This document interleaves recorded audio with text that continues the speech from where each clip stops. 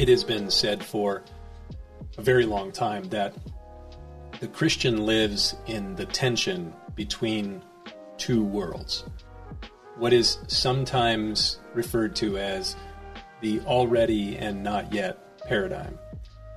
The Christian, because of the finished work of Jesus, is already righteous, positionally so, but is not yet righteous, practically speaking.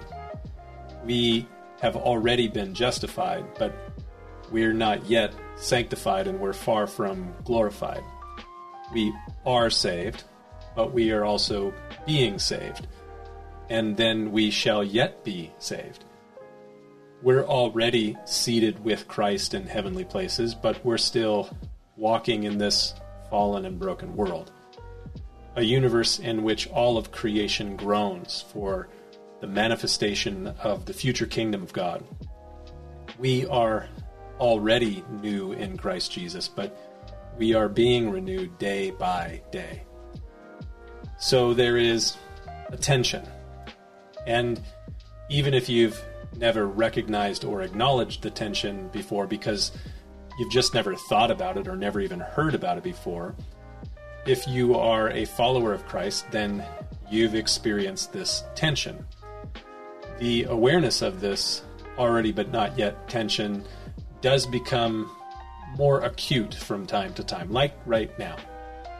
In the state of California, where I was born and have lived for most of my life, we received word yesterday evening that we will now, beginning at 10 p.m. on Saturday night, be under curfew. The news article that notified me of the curfew called it a limited curfew. If by limited you mean 94% of the state, sure, I guess it is limited. 2 plus 2 equals 5. So for the next 30 days, from November 21st to December 21st, and it could be extended beyond then, Californians will be effectively confined to their homes from the hours of 10 p.m. to 5 a.m. I'm not entirely sure of the medical reasoning behind this. I asked my wife when she came home from the ICU today to give her medical opinion about this, and she kind of scratched her head and looked at me and said, "I can't give you one."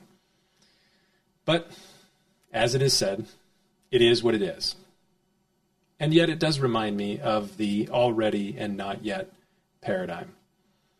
The Christian is already a citizen of heaven, from which we also eagerly wait for the Savior, the Lord Jesus Christ. So it is already, but it is not yet realized.